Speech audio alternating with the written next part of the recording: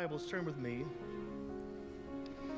Turn with me to the book of 1 John chapter 2 and also Genesis chapter 3.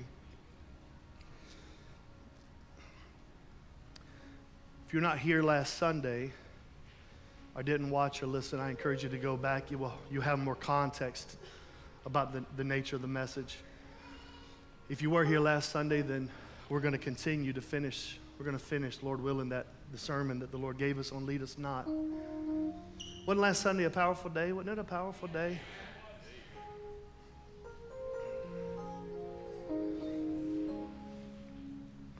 Lord willing, we'll finish it today. Lead us not. Today I want to talk about the last, the 2 and 3 of the tools, the weapons the adversary has.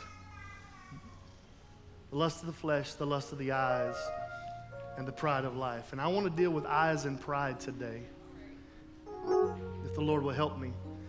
I will remind you by way of introduction that the serpent was cunning, he was subtle. And at the root, the reason he's cunning and subtle is because his goal is to make sin make sense.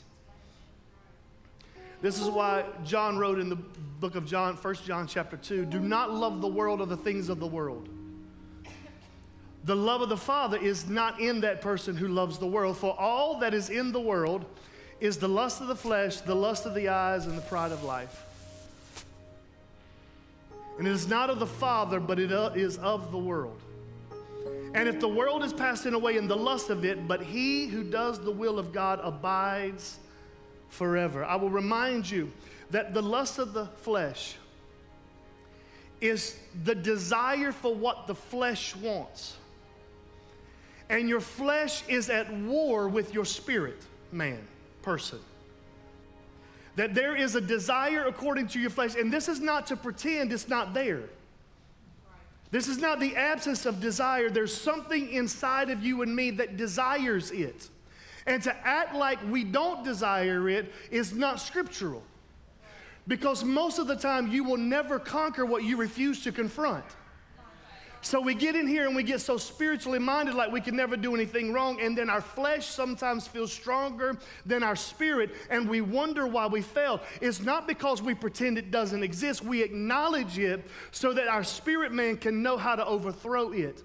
The danger of following after the lust of our flesh is never satisfied.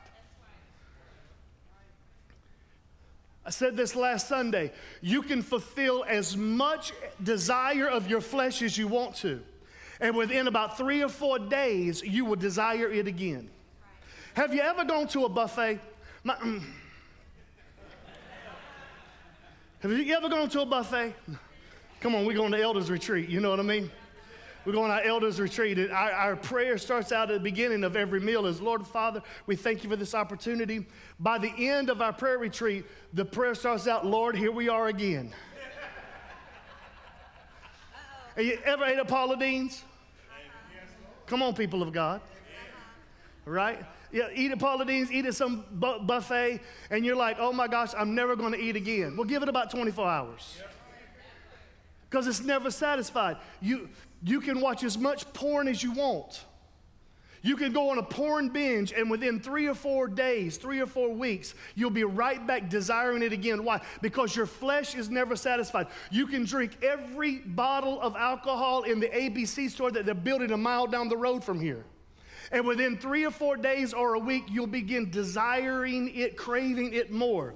What am I saying to you? I'm saying when you give yourself to the lust of your flesh, the problem is your flesh is never fulfilled. It's never fulfilled. I want to move today to the lust of the eyes. In Genesis chapter 3, here we are. And when the woman saw that the tree was good for food, and it was pleasant to the eyes, and a tree desirable to one to make wise, she took of its fruit, and she also gave it to her husband with her, and he ate. The Bible says that the fruit was pleasant to her eyes. That word pleasant in the Hebrew means that she saw it with her eyes and then longed for it in her heart. we're not acting like we're all blind here. And I've got friends of mine that I love dearly that every time they see something that is pleasant to their eyes, they go, Lord, pluck my eye out, lest it offend you. There is not the absence of pleasant. I don't care how much of a man you are that is in love with your wife. Men by nature notice when a woman walks in the room. Y'all not going to talk, but that's okay. You don't have to be a pretty woman. You don't have to be an attractive woman. You do not have to be a young woman. We are naturally drawn with our eyes to look and to see something that's come through. A woman walk through the door. Our eyes will naturally do that. The problem is not when your eye gate is operating. It's when you allow your eye gate to be open and it moves from being something you notice with your eyes to something you begin to desire in your heart. When Eve saw that it was pleasant and began to long for it, her resolve was weakened. What's one bite? Come on, what's one taste? How serious can the consequences really be? The problem is that if I'm looking at it, I'm not looking at him. If I'm focusing on it, I'm not focusing on him. And watch whatever. We watch whatever we want to. We look at whatever we look to. We focus on whatever we want to. And there's a word that is really dirty and ugly in 2023, but it held me for a lot of years. And that word back in the day was called holiness. Listen, holiness is to be set apart for something, not to be set apart from something. Okay, it's already quiet. Praise the Lord. When I'm walking in holiness, I'm walking because I understand that I'm being set apart for something. I'm not being set apart from something. And I don't know what's happened in our world where we have church folk that aren't focused on what is the strategy of the enemy with the lust of our flesh and the lust of our eyes and the pride of life. Because we can just watch anything today. Pastor, you are preaching today, amen. We watch anything. The problem is when we open our eye gates, it moves from what's in our eye. In the Bible, people say that the eyes are the windows to the soul. And what will happen is you will allow your soul to become vexed or drawn and desire and begin to long for things that are contrary to what should grieve the Holy Spirit in you.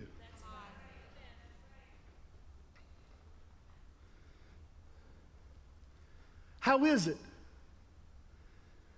that we can entertain something with our eyes and it doesn't grieve Holy Spirit in us?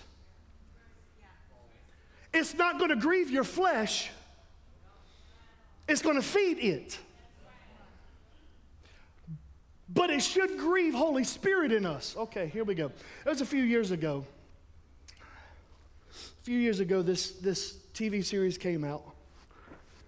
And I'll name it because I'm feeling frisky. A few years ago, this TV series called Game of Thrones came out. And it became a huge craze and became a major thing that was happening and everybody trying to watch it and do all this kind of stuff. And I'm like, I like the whole medieval thing. I like the whole fantasy. I'm a Marvel guy by nature, those kinds of things. So I'm like, well, baby, I've gotten so many people in the church that told me it's incredible. Let's try to watch it. Oh, it's tight in here now. I've lived another testimony too. I couldn't make it past the first 30 minutes of the first episode. And truthfully, we tried 3 times to watch it. Well, maybe let's just skip that part. Well, by the time we skipped that part, we landed into the next part. To the next part, and then, it was that part too. And I'm looking at her, and I'm like, this may not affect you the way it affects me, but Holy Spirit on the inside, I'm not that saved.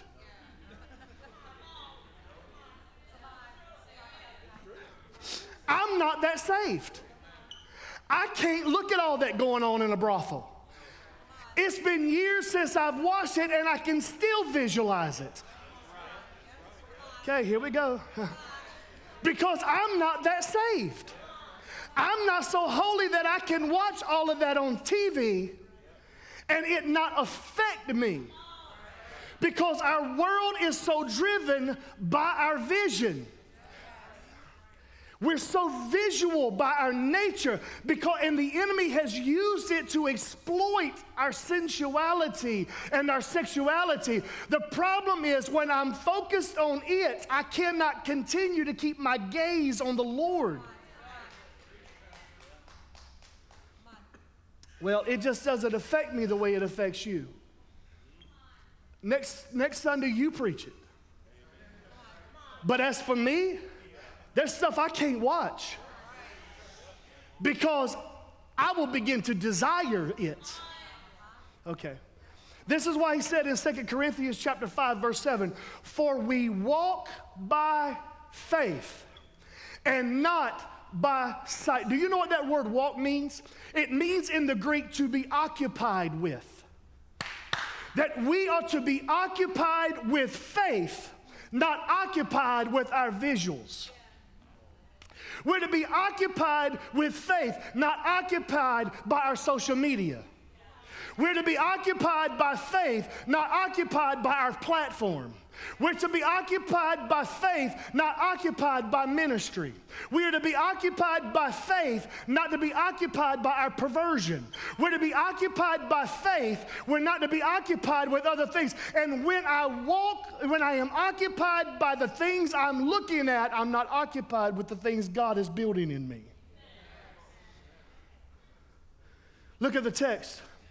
Because movement is determined by either my faith or my sensual desires.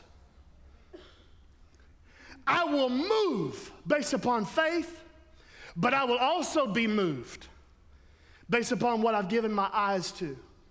This is why Job said it this way in Job chapter 31. He said, I've made a covenant with my eyes. Oh God, help me, Holy Spirit. I've made a covenant with my eyes. Why then should I look upon a young woman? I've made a covenant with my eyes.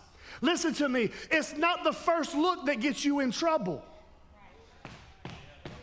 It's not the first look that gets you in trouble. You can't help what you see, but you can help what you stare at. Hear me today. And it's not to say that there's not something worth looking at. The problem is it worth looking at more than worth looking at what he's doing? And if what I'm looking at is to draw me away and I become occupied with it, I cannot be occupied with what he's doing in my life. Therefore, I have to make a covenant with my eyes. Make a covenant with my eyes. I've told this story before, but I'm feeling frisky, so I want to tell it again. I was working out in this gym down in the Fort Mill area. And I had to find a gym to go work out at, and I went to this one particular gym. I went to the Y, and I can't work out in here. Somebody tried to take me to LA Fitness. I didn't know that LA didn't stand for what I thought it was for really big people, but the LA didn't stand for really big people. Some of y'all go get that on the way home. But I walk in there, I'm like, I didn't even try the first day for free. I'm like, nope, I can't even mess with this one. Hallelujah, let's get up out of here. So I started snooping around, started asking people, said, hey, where do the old people work out? So I found it, Leroy Springs Complex, I found it. It was all old people and soccer moms. And I'm like, praise the name of the Lord. This is where I'm going to work out in the name of Jesus. I'm sitting there, I found me a workout buddy. His name was Ed White. God rest his soul. He had a stroke. He was paralyzed on one side of his body. So he was my workout buddy because I knew I could outlift him. I could outrun him. Hallelujah. It's the truth. It made me feel really good about myself. He was also a very brilliant man, engineer, just incredible mind. And I can tease like that because I cut up with him all the time. Like, come on, man, where you going? Let's go, Grandpa. Come on. Come on. It's terrible. Pray for me. And we're sitting there one day, and you don't have to worry about your eyes. You don't have to worry about what's going on. I always would put worship on, or I would listen to sermons and all that kind of stuff in my head. But a lot of it, I was really focused on spending time with Ed because he was such a brilliant mind. And I needed the investment. I needed the investment. So I'm sitting there with Ed, we're working out, and you don't have anything to worry about. You can look all over the gym. Anybody know what I'm talking about? Hallelujah. Hallelujah. Thank you, Jesus. And I'm sitting there going, hallelujah, we thank you, Lord, for this. All of a sudden, this one woman walks in, and she is not quite built like everybody else that's in the room. And I went, oh, my Lord. That was oh, my Lord. Put my headphones on. I turned on a sermon. I started pedaling faster, kept my head down. Ed leaned over, tapped me on the shoulder. He said, you all right? I said, I will be. I will be. He said, listen, I want you to understand something. There's going to come a day when a woman like that walks in the room and it won't bother you, affect you at all. I said, Ed, praise God for that. But right now, I need to make sure it doesn't affect me. I'm going to stay focused right here. He said, no, Glenn, you're going to get to an age where when a woman walks in looking like that, it's not going to bother you in one way. Ed, that's exciting news for me. I thank God for that. He taps me on the shoulder again. He says, you don't understand. You are going to get to an age. I said, Ed, what age is that? He said, I don't know. I hadn't got there yet. He was in his 70s.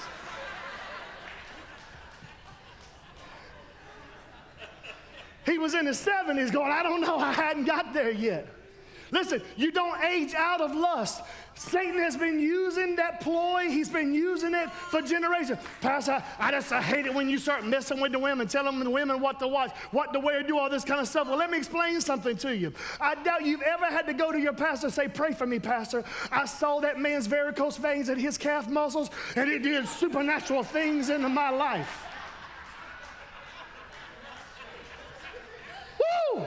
As soon as I saw him in those Nike shorts and his varicose vein popping on it, I said, you ain't never gone through that.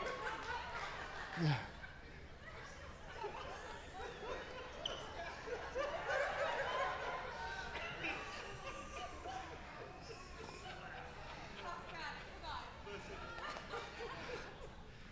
But we will look past that varicose vein.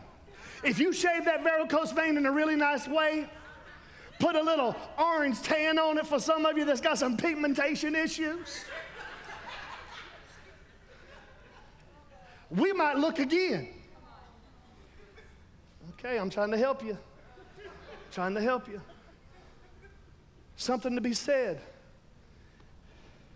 You go on a date, she comes in, she hops in that car with you on that date, and she looking like Campbell soup.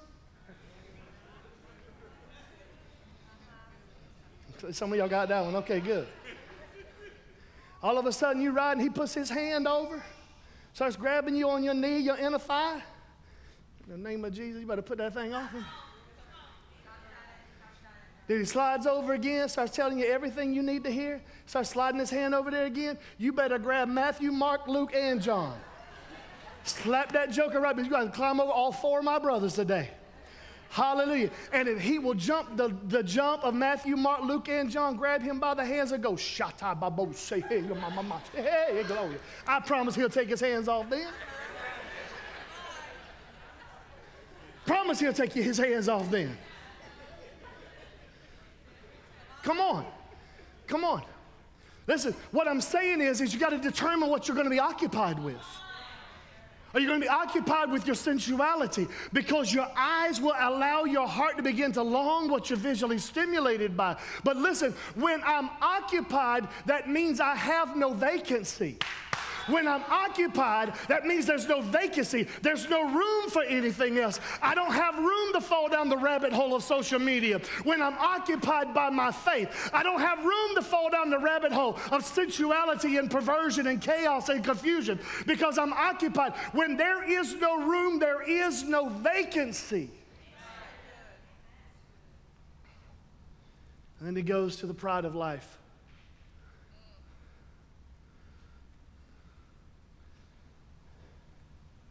When she saw that the tree was good for food, she desired it. Her flesh desired it. Then she looked at it, it was pleasant to the eyes. And then it was a tree that became desirable. Look at this. It was good, and then it was pleasant, and then it became desirable. There was nothing bad that Satan presented in a bad package. He always presents it as a good thing. He always presents it as a pleasant thing. So that the ultimate goal is that it can become a desired thing. Pride of life.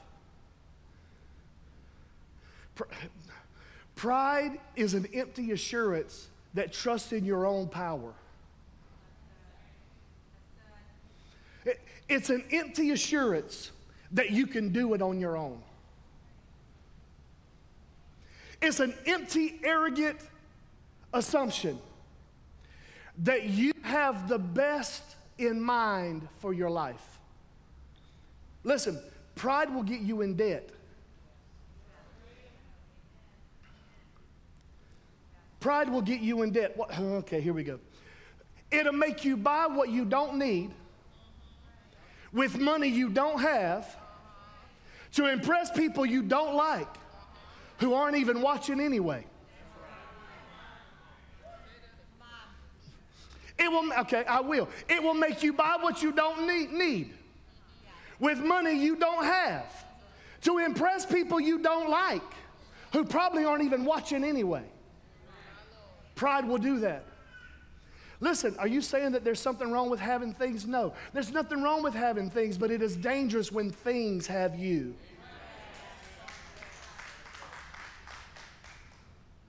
I remember sitting with a gentleman that was in our church, early on in our church plant. And the Holy Spirit arrested my heart.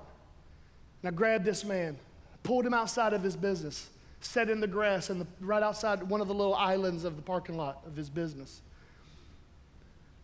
And I looked at him and I said, "Sir, hear me. You've been a great voice of counsel and wisdom to me over the years. But the Holy Spirit has come to me, and that's why I drove all the way to here to find you, to tell you you're playing with fire today. And if you're not careful, you're going to throw away the greatest things of your life for the sake of something you're desiring." His eyes and his flesh were being drawn to another woman. That was not the concern of mine when I walked away from that encounter. He popped me on my shoulder. I'll never forget it. He said, "Glenn, you be the pastor of them. I got this. I know what I'm doing. There's no way I will let we're just having fun. I'm just cutting up. I'm just teasing.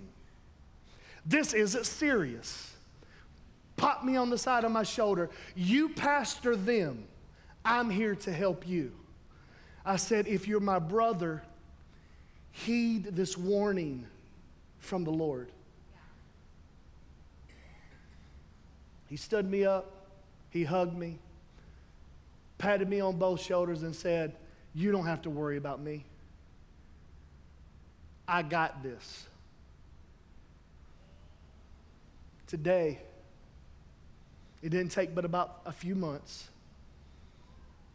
and that pride cometh before his fall. Pride will wreck a marriage.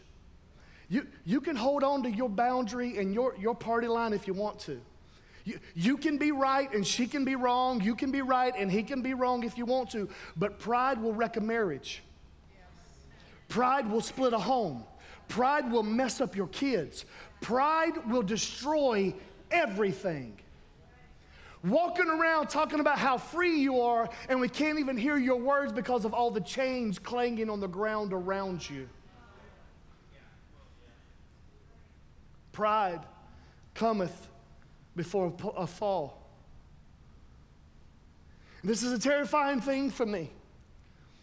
And I believe it's one of the reasons why we're sounding the alarm these last 2 Sundays. Because pride destroys everything. And just a few weeks ago, The president of our nation stood in front of the Capitol of the White House and made this statement and then took the time to post it on Twitter. Today, the people's house, your house, sends a clear message to the country and to the world. America is a nation of... I got truth for you, Mr. President. And we find it in Proverbs chapter 14, verse 34. Righteousness exalts a nation, not pride. Righteousness exalts a nation, not pride.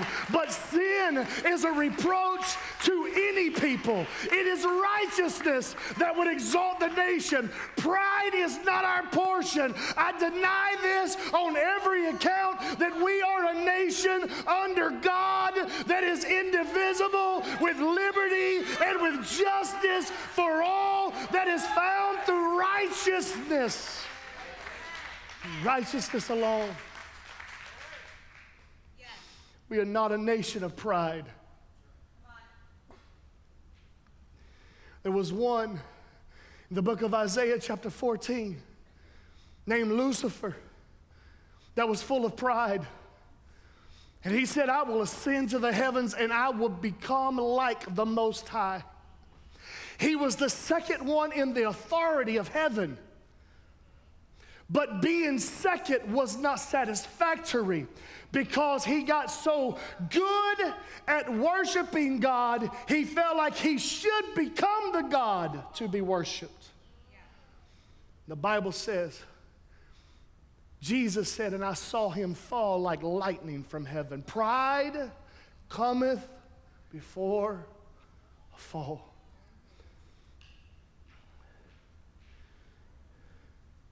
It's the lust of the flesh. It's the lust of the eyes. And it was pride of life. Now, if I was going to preach this message, I would just tell you, listen, Eve was responsible, not the devil, for her sin. It was her fault. Okay. I know nobody wants to be accountable anymore. Help me, Holy Spirit. Help me, Holy Spirit. It was her fault. She fell. It was not her mama's fault. She fell. It was not her daddy's fault. She fell. It was not her husband's fault. She fell. It was not even the devil's fault. She fell. She made a conscious decision to go contrary to what God had commanded her to do. And she decided that that good thing, that pleasant thing, that desirable thing was the thing that she was going to gravitate toward. And when she did, she fell. She listened, and then she looked, and then she lusted, and then she lost. There's a good little sermon for you. She listened, then she looked, then she lusted, and then she lost. She fell. Come on, Trey. And it became her sin. It became her sin that so easily beset her.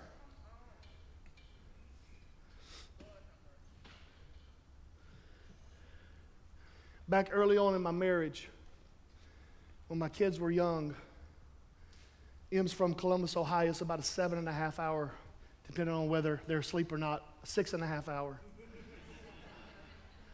drive. And this was before Life 360 and all this stuff that we have today. You drive straight up 77, get it all the way to Charleston, West Virginia, make a couple turns, and you can cut right over to Columbus. I would drive my wife and my young kids up to Columbus, or really the northern part of Charleston. Meet her mom and dad there. They would take them the rest of the way, and I would come back because I was digging out ministry and youth ministry earlier. Hey, can we go back to There Is No Bondage? Can we do that?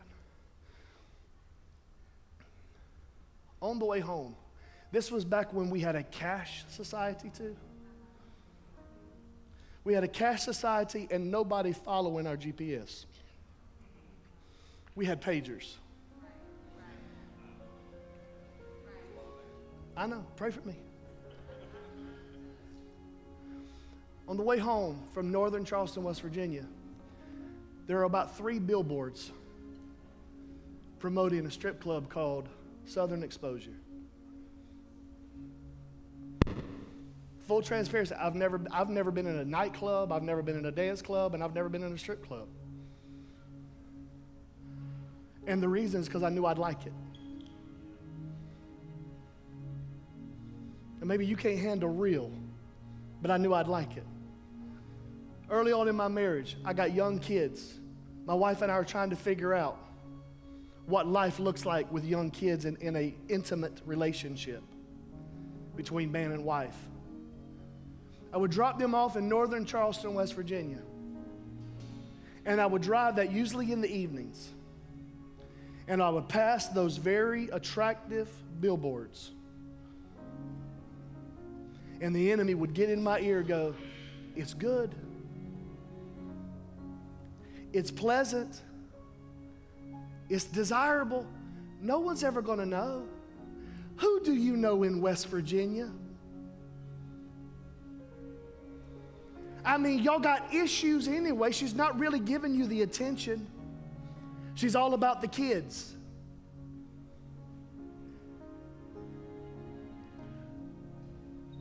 One night, 11 o'clock, the enemy gets me. Pull off. Exit 9 in West Virginia on I-77. Pink building, neon lights, Southern Exposure, parking lots full. I got cash and no Life 360. And I pull into the parking lot and I sit in the parking lot. And I'm gripped on the steering wheel. And the enemy's going, nobody knows you. Nobody will ever know who you are. You've got cash. Your wife will never know. People will never know. You can go in. Just go in. Everybody else has done it. Don't you just want to see what you're missing? It should be one time. And I sat there. You know, I do deserve this. I deserve to know what it's like. I deserve to have this kind of connection because I don't feel this connected to my wife in this season. Grab the door handle. Grab the Apple's door handle and push the door open, and I put one foot on the parking lot, and Holy Spirit grieved in me. Picked my foot right back up, and I slammed that door shut, kicked that thing into reverse, and I said, Lord, I don't know why that I even let the enemy take me this far into the parking lot. That was the greatest lie that the enemy told me, is that nobody would ever know it was me. Today, there are hundreds of people all through West Virginia, thousands of them that are connected to this ministry, and many of them live within 20 minutes of that strip club. What test I passed determined what blessing God was releasing. Do you understand what I'm saying? It may have nothing to do with your now. It may have everything to do with the blessing that He's trying to release. What a damage to the testimony of God. For me to walk into a strip club and then walk into the church and minister 20 minutes away and go, oh, I remember him when he came on that Friday night. I wasn't trying to do it for the sake of the ministry. I was trying to protect the sake of me.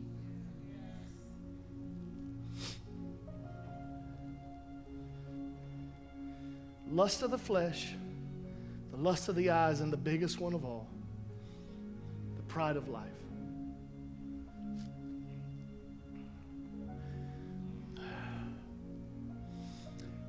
There's this thing I've done so many, almost my entire youth ministry. I would teach out of Psalm 19.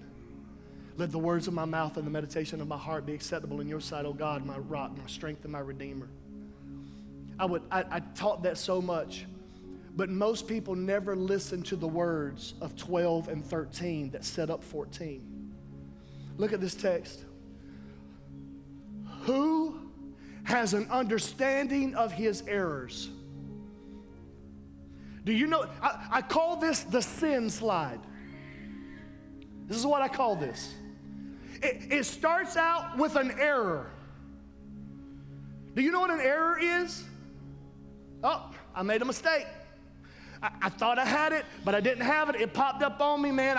I was zigging and zagging. It was late at night. I stumbled. I tripped on the corner of the bed. I didn't see it. There was something in my way. There was debris that I wasn't accounting for. Oop, I made a mistake. Who has I made a mistake. But now that I made that mistake, I'm not going to kick that side of my bed again. When you have an understanding on the other side of your error, it will keep the sin from sliding any further. In all thy getting, get an understanding. But when that error goes unchecked, look, it doesn't stay as an error. It moves to, now my prayer is, cleanse me from my secret faults. If an error doesn't have an understanding, it will slide to a secret fault. And do you know what a secret fault is? It's something that you do, but you're so ashamed of you don't want anybody to know it. So it's late at night. It's in the dark when you're isolated and alone. You'll go and you'll hide off to the side, away from your family, away from your friends. You don't want anybody to know. You'll spray cologne all over you to make sure nobody catches the scent. You put eye drops in your eyes because you don't want anybody to know what it is. It becomes a secret fault. And the problem is that when you do things in secret, it doesn't stay there, because the sin will make you slide. And then it moves from what was once an error becomes a secret fault, but now look, it has now become a presumptuous sin. Yeah, I do this. Now you do it and it's sin and you got an attitude about it. Yeah, so what? That's just who I am. Really? Because 6 months ago, it was what you do. Now it's who you are. What was once an adjective to describe you is now a declaration of your essence and identity. Because the sin will not stay as an error. It will not stay as a secret fault. It moves to presumptuous sin. The problem is, ladies and gentlemen, that the sin will continue to slide. It doesn't stay there until it has dominion.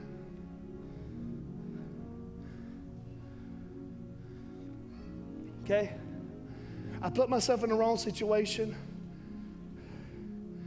and curiosity and stupidity made me become same-sex interested, curious. Then it became what me and my friend would do when nobody was watching. Now, I'm gay. And now, all I am is gay. What you used to do now does you. It has dominion. So I can't go 10 minutes without my next fix. Because I used to do it, now it has dominion and it does me. Dominion. The problem is, ladies and gentlemen, is the sin continues to slide. It doesn't stay there. This is why David said, then I shall be blameless and I shall be innocent, there it is, of the great transgression. What started out as an error became a secret fault, became presumptuous sin, became dominion, but the goal is great transgression. In other words, it becomes so overwhelming, I will never be able to bounce back from. Steal, kill, destroy.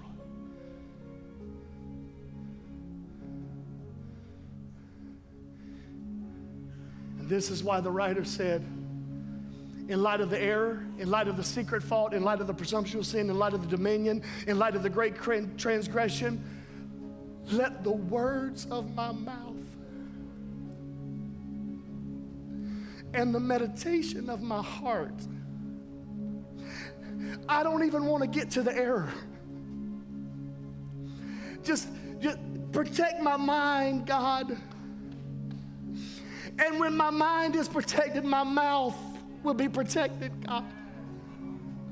And then I can avoid the errors. And even if I can't avoid the errors, at least you've already got my mind.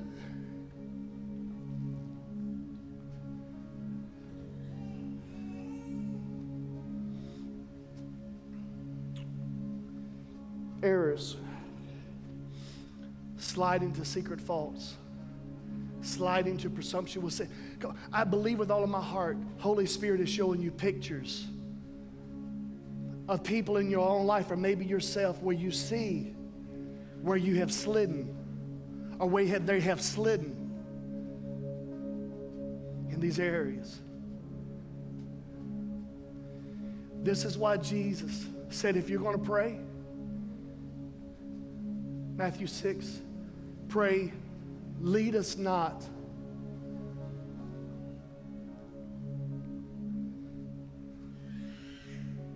but deliver us from who? From the evil one. The one that is doing all the presentation of the good, the pleasant, and the desirable. Deliver us from the evil one. Listen, Satan is like a serpent, but he's not a typical snake. Please help me, Holy Spirit. See, the difference between a snake and a snake versus Satan as a serpent is a snake will bite you and inject poison. But Satan doesn't bite you. He gets you to bite.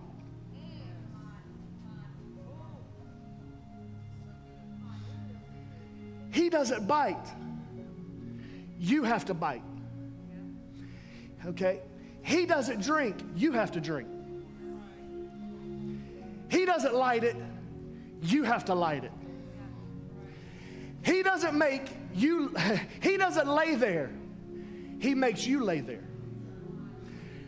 A snake will bite you and poison you, but Satan will make you bite. And that's how it happens.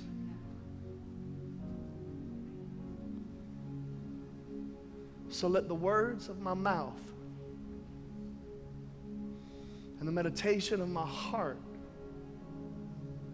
be acceptable, because you're leading us not into temptation, but today, Holy Spirit, you are delivering us.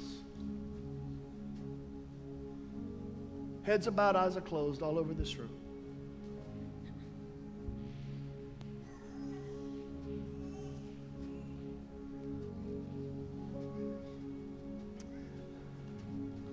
I believe that there's an exposing of the schemes, the strategy of the adversary today. You can play the game if you want to. It's your choice. But he's been doing it for thousands of years, and you've been doing it for 15 minutes.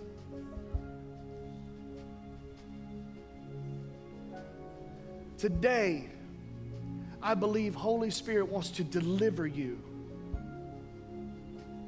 from flesh lusts. Your eye gates today are being closed and become occupied with the things that God would have you be pleased with. And today I believe that there is a systematic dismantling of pride that he is wanting to tear down. He exalts the humble, but brings low the proud. Thank you, Holy Spirit, as some of you are in very humbling seasons because he loves you enough to not let you fall on the other side of prideful living.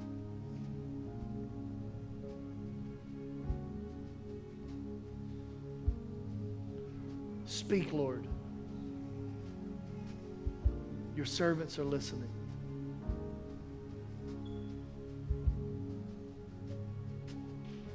Speak, Lord. Your son, your daughter is listening.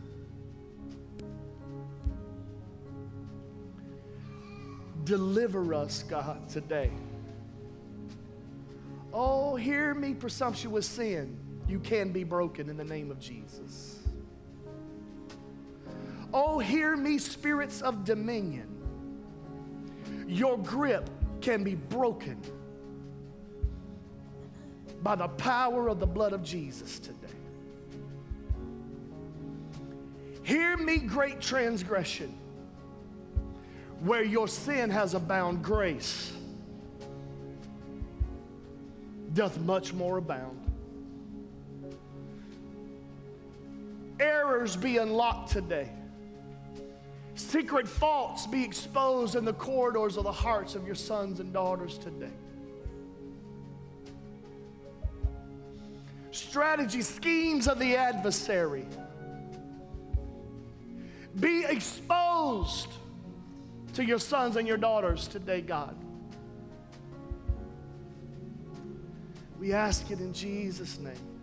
Stand with me all over this room if you're physically able.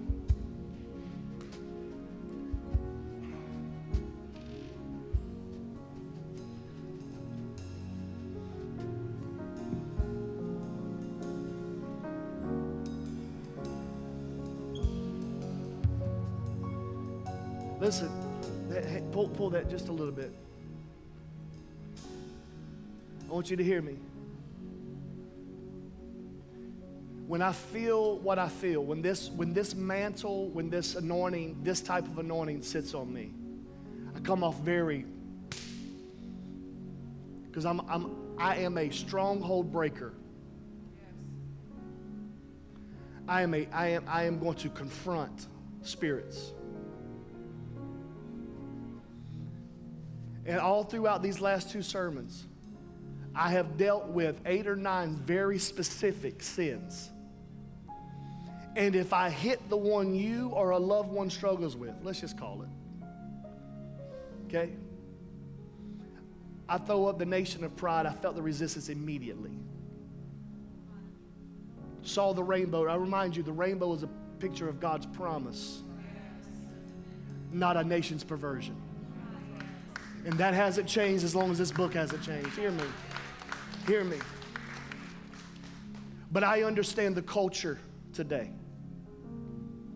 We celebrate bondage now. That's what we do. But I want you to hear my heart. I'm confronting sin. And I'm going to confront it with truth. And that is not hatred. That is not hate speech. That is not political incorrectness. That is prison opening, chain breaking, Holy Ghost freeing truth. And it hasn't changed. And I will submit to you that Rome found out. I mean, we could go all the way back to the very beginning of where this perversion of confusion came in. Sin is still sin. And just because I confronted that spirit doesn't mean that there is anything but love for you. He loves the sinner because while we were yet sinners, he died. I understand. I'm talking about you. I'm talking about a family member. For some of you, I'm talking about a child or a grandchild. Hear me today. I'm confronting the spirit so we know how to attack and to pray. Hear me, help me, Holy Spirit. God delivers from that too. And we will not be entangled with the love of this world. But he will break the lust of the flesh. He will break the lust of the eyes. And he will break the pride of life off of all of us. Don't allow your dominion to become your defense. Don't allow your dominion to become your spirit of defense. You can be free. Your child can be free. Your grandchild can be free. The power of the Son of God, whom the Son sets free. Deliver us today, God. If you're grateful for that, lift your hands all over this room and just honor the King. Just honor the King all over this room. I want you to worship like they're free. I want you to praise him like you're free. There's not a bondage. There's not an addiction. There is not a stronghold. Come on, there is not a chain. There is not a prison. There is not a soul tie. Thank you, Holy Spirit. There's not an entanglement. Yeah, I come against the soul ties in the name of Jesus. I come against the soul tie, the entanglement, the ensnaring in the name of Jesus. We break the stronghold. We tear down the imagination. We tear down the imagination. We tear down the imagination. Deliver us from the imagination of it.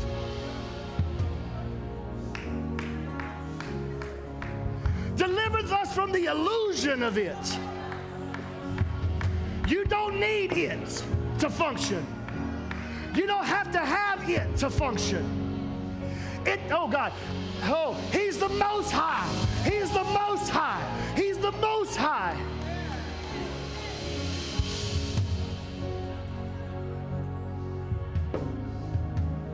Oh.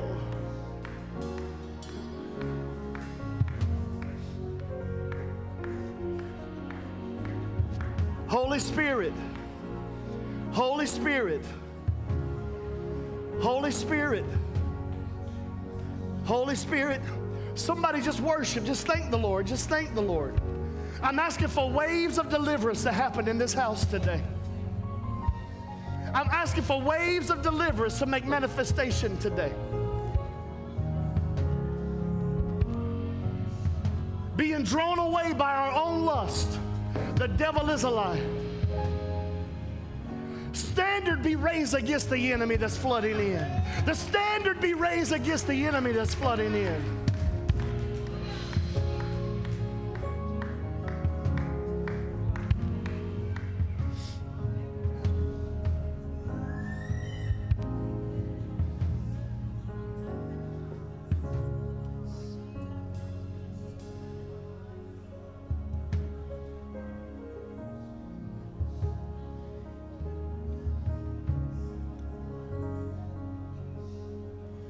Oh, your child is not hopeless.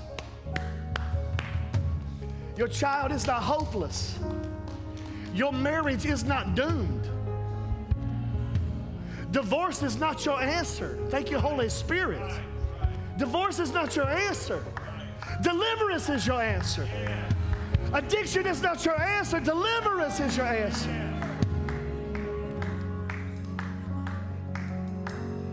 The enemy desires to sift you as wheat, but I have prayed for you that when God brings you back up, you'll be a witness to your brothers.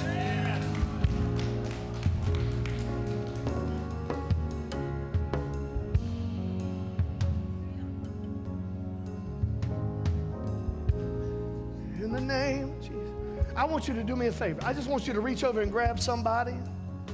on the shoulder, on the wrist, on the hands. If your hands aren't sweaty, just whatever. I don't care. And I want you to pray for them like you want them to pray for you.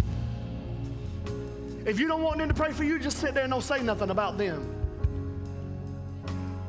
But I believe if two would touch and agree, supernatural things will make manifestation. You have no idea. If you're touching somebody, I want you to give them a squeeze. So just give them a little squeeze. So I just want you to know what freedom feels like.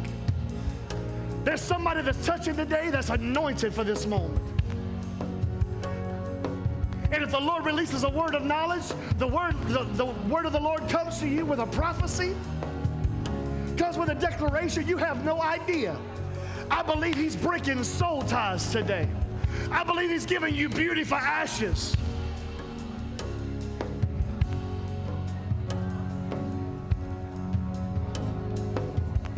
In the name of Jesus, you're touching freedom. You're touching deliverance. Come on, come on. You're touching deliverance. Soul ties are being broken today. Imaginations are coming down today.